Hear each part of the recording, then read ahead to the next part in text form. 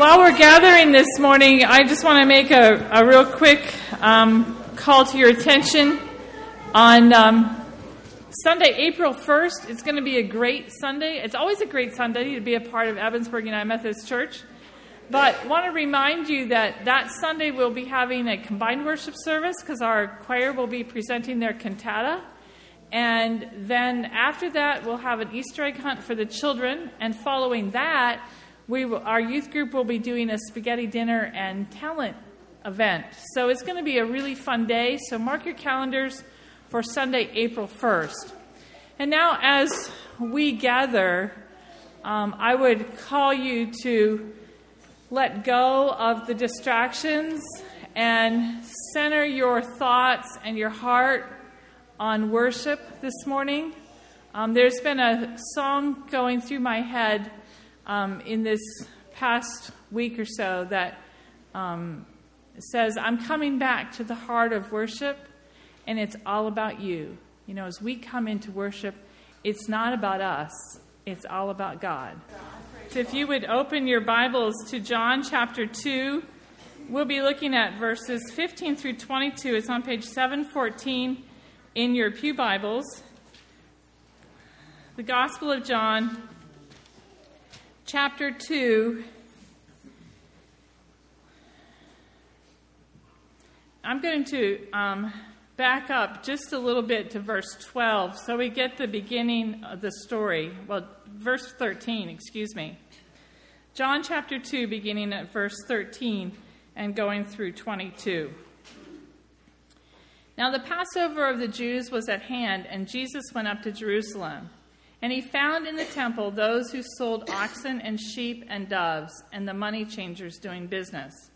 And when he had made a whip of cords, he drove them all out of the temple with the sheep and the oxen, and poured out the changers' money and overturned the temples.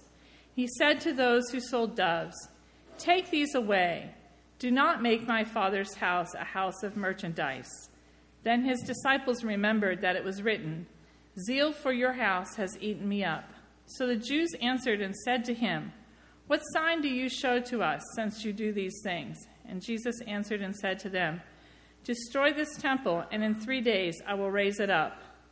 Then the Jews said, "It has taken 46 years to build this temple, and you will raise it up in 3 days?" But he was speaking of the temple of his body.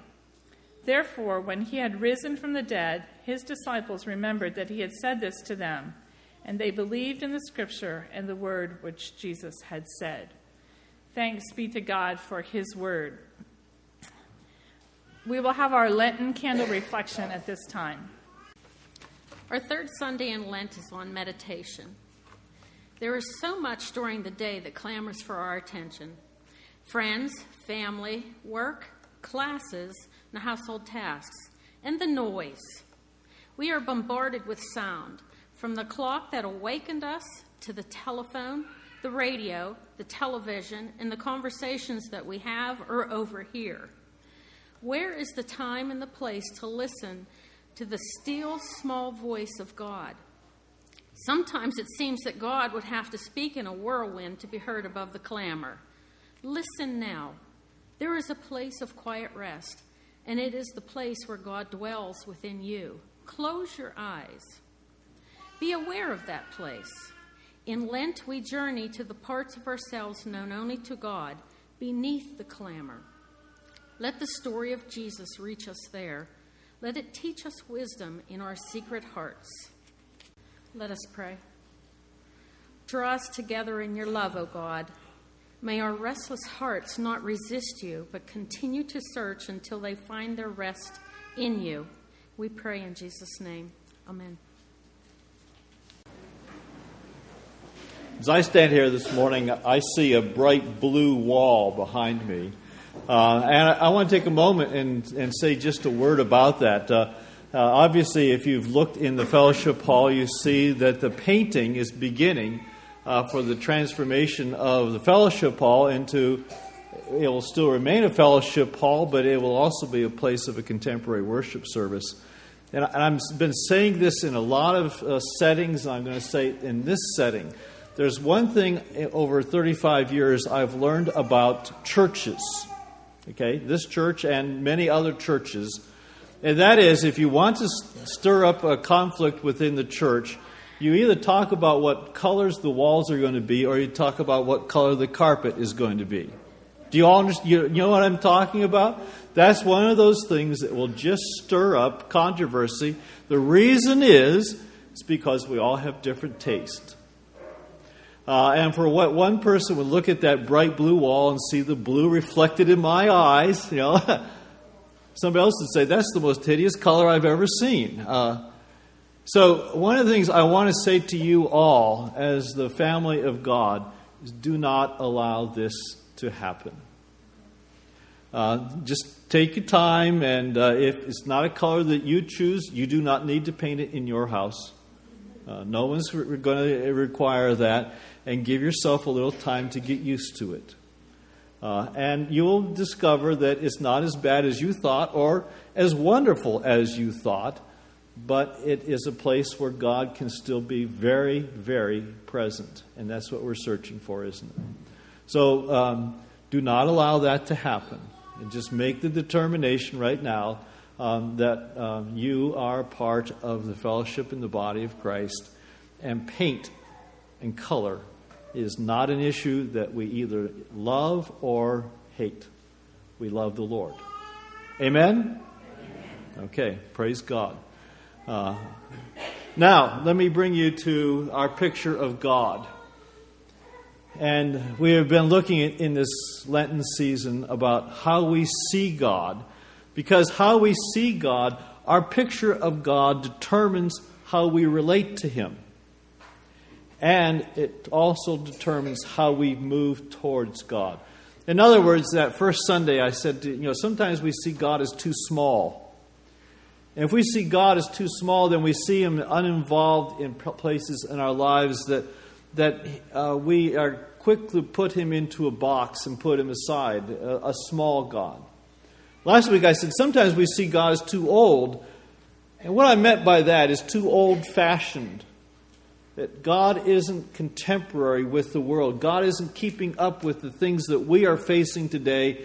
He is an old God that worked well with camels and tents and that kind of stuff from the Old Testament days.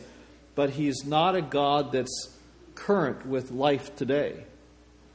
And sometimes we see God as old-fashioned in that sense. This morning I want to bring before you that sometimes we see God as too disappointing. Now let me explain that in a minute.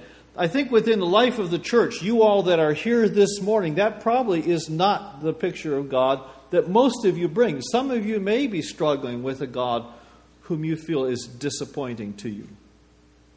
But it would only make sense to me that if you saw God as disappointing, you would not worship that God.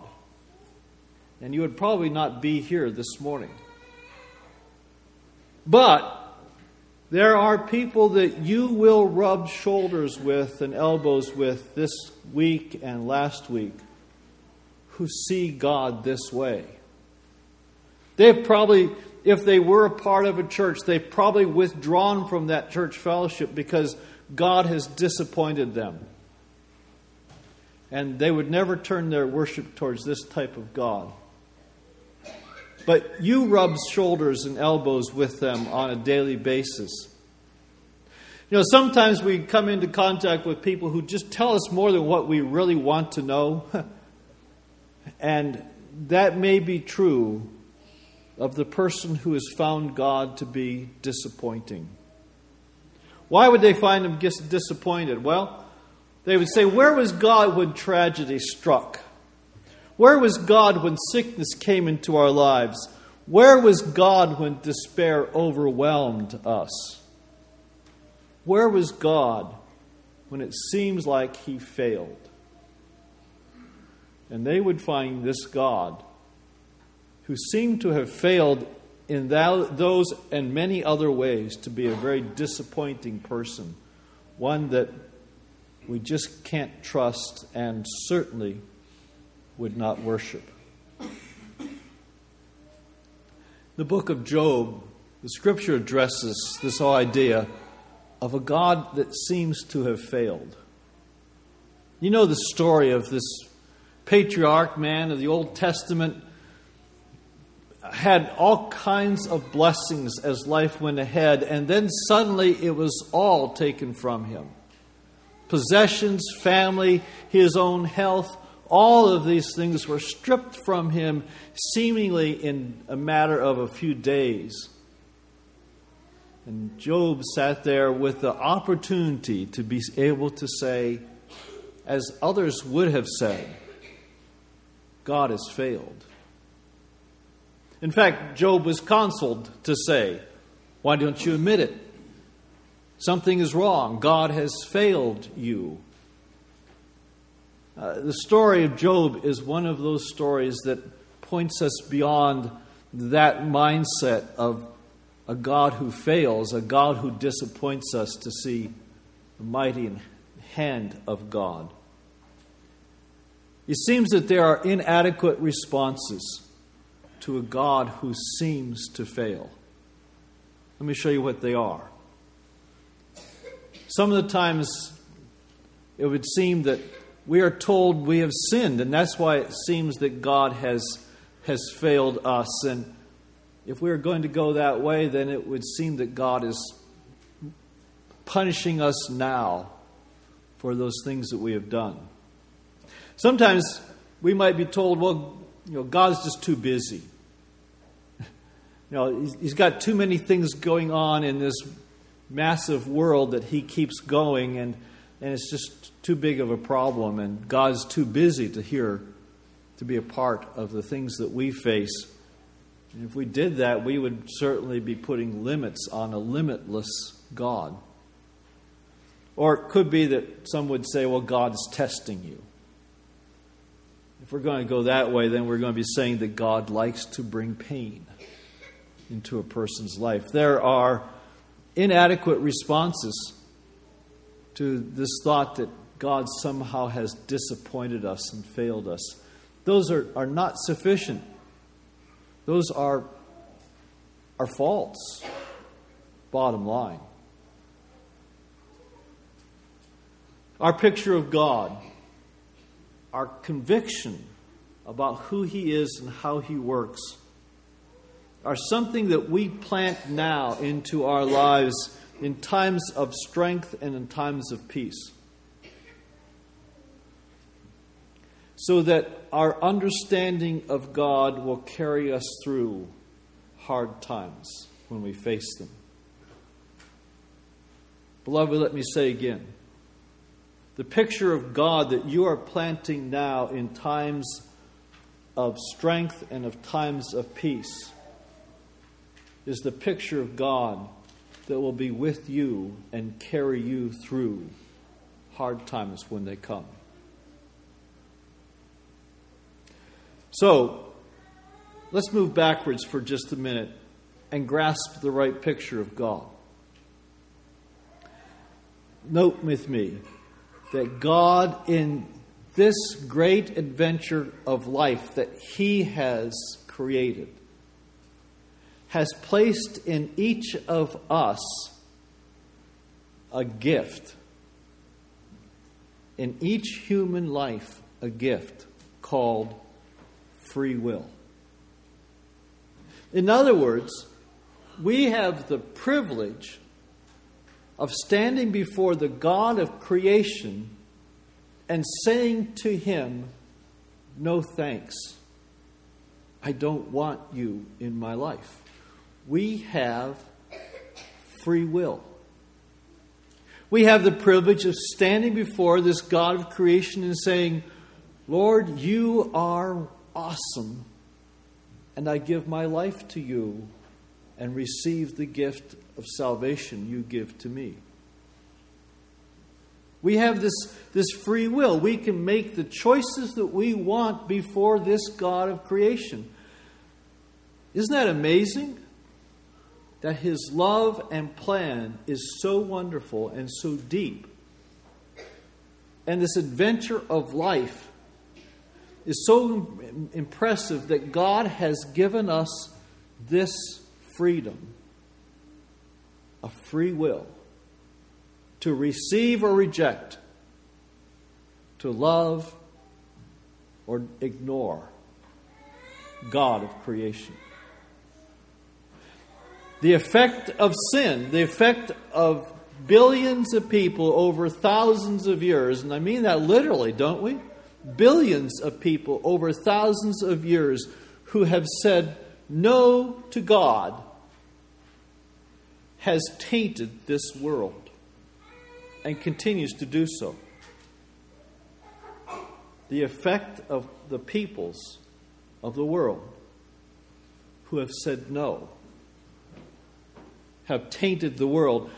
Theologians call it that we live in a sinful world. We live in a world that is dominated because of free will. We live in a world that's dominated by the power of sin.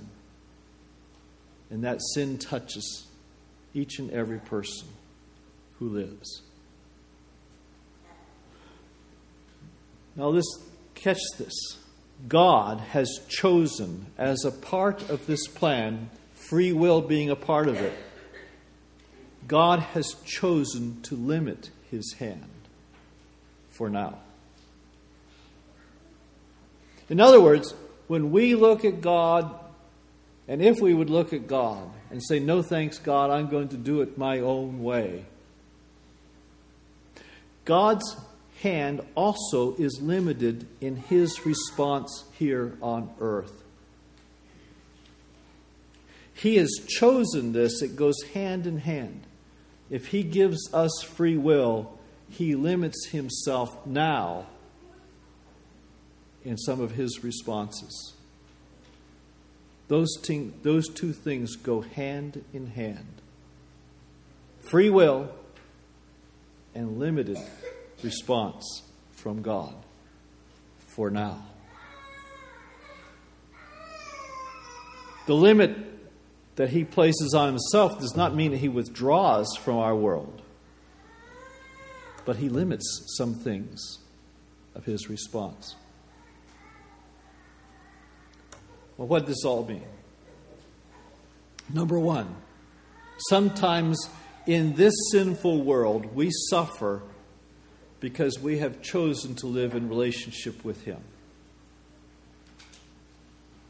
In other words, there are times when, because of our choice to say yes to God and receive his redemption and his love, the world, the sinful world, will choose to be in conflict with the believer.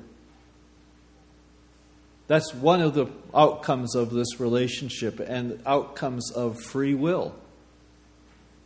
There will be conflict between those who have chosen to live in relationship with him and those who have chosen to reject him.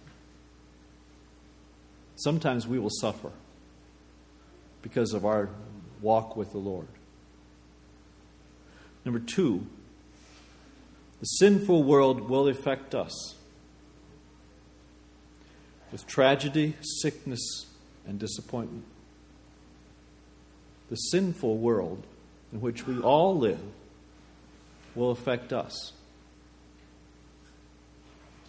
Number three, there are times when God's hand of protection and healing go before us.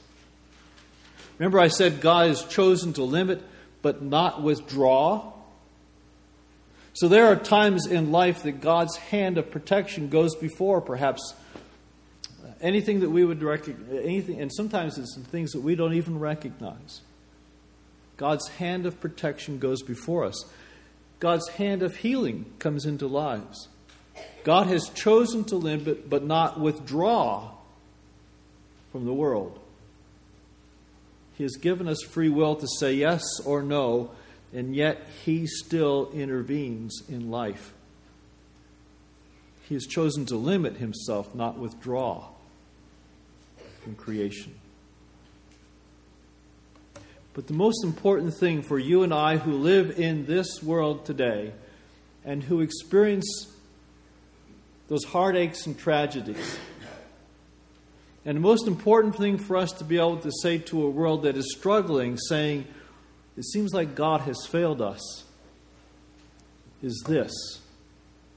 The Bible always points beyond this temporary world to a place called heaven. And that place that the Scripture points us to is in the place of eternal peace and uninterrupted presence of God. In other words, this sinful world, this world that's been tainted by sin, someday will be no more. And that taint of sin, which we all experience, will have no power on those who are in relationship with Him. The Scripture puts it that we are living in a temporary place, and there are disappointments in life. But, beloved, hold on. There is another place, another time coming for the believer. And in that life, peace and presence will be forever. Your God is too disappointing. In reality, the God of creation, the God of the Scriptures, the God of redemption never disappoints. In reality, He walks with us and always is there. In disciple class, we've been sharing how to share a testimony as we would talk with another person about Jesus. This last class, one of the members shared their testimony. And their testimony told of a time when this person went through some great trials, some very difficult times in their life. And they were wondering, where was God in the midst of those great trials? As they shared their testimony with us, they told how walking that day brought them by a poster board. And on that poster board was that simple little poem. We have seen it in many different places. It's called Footsteps. This person, as they shared their testimony, said that's when they realized that in what seemingly was a very upsetting and troubling and disappointing time, confusing time in their life, wondering where God was in the midst of all of that, they realized at that point in time that God was carrying them through those heartaches. Beloved, God never disappoints the believer. There are times when we go through difficult moments in life, but God has not failed us. It may be that God is carrying us through those very difficult moments. And now I send you out into a world where people are wondering, why has God failed me? And you will be rubbing shoulders with them and elbows with them in these days ahead. Take with you and take to them this assurance. We live in a troubling world. We live in a world where sin, unfortunately, has tainted this world, but we live in a world where God is very real. And if and when we put our trust into Him, He will never fail us, but walk with us through those troubling times. Take an adequate God, a loving God, an eternal God, and a God of peace to a world that seems to think they are living with a God who has failed. Take the real picture of God. Will you pray with me? Father, thank you that you are a powerful God. You are a living God. You are an eternal God. And no matter what we face on this earth and what comes at us from so many different sides, you have never failed us. And you walk with us through those very difficult moments of life. And you are sufficient. We ask your blessing as we go forward with your love. In Jesus' name, amen.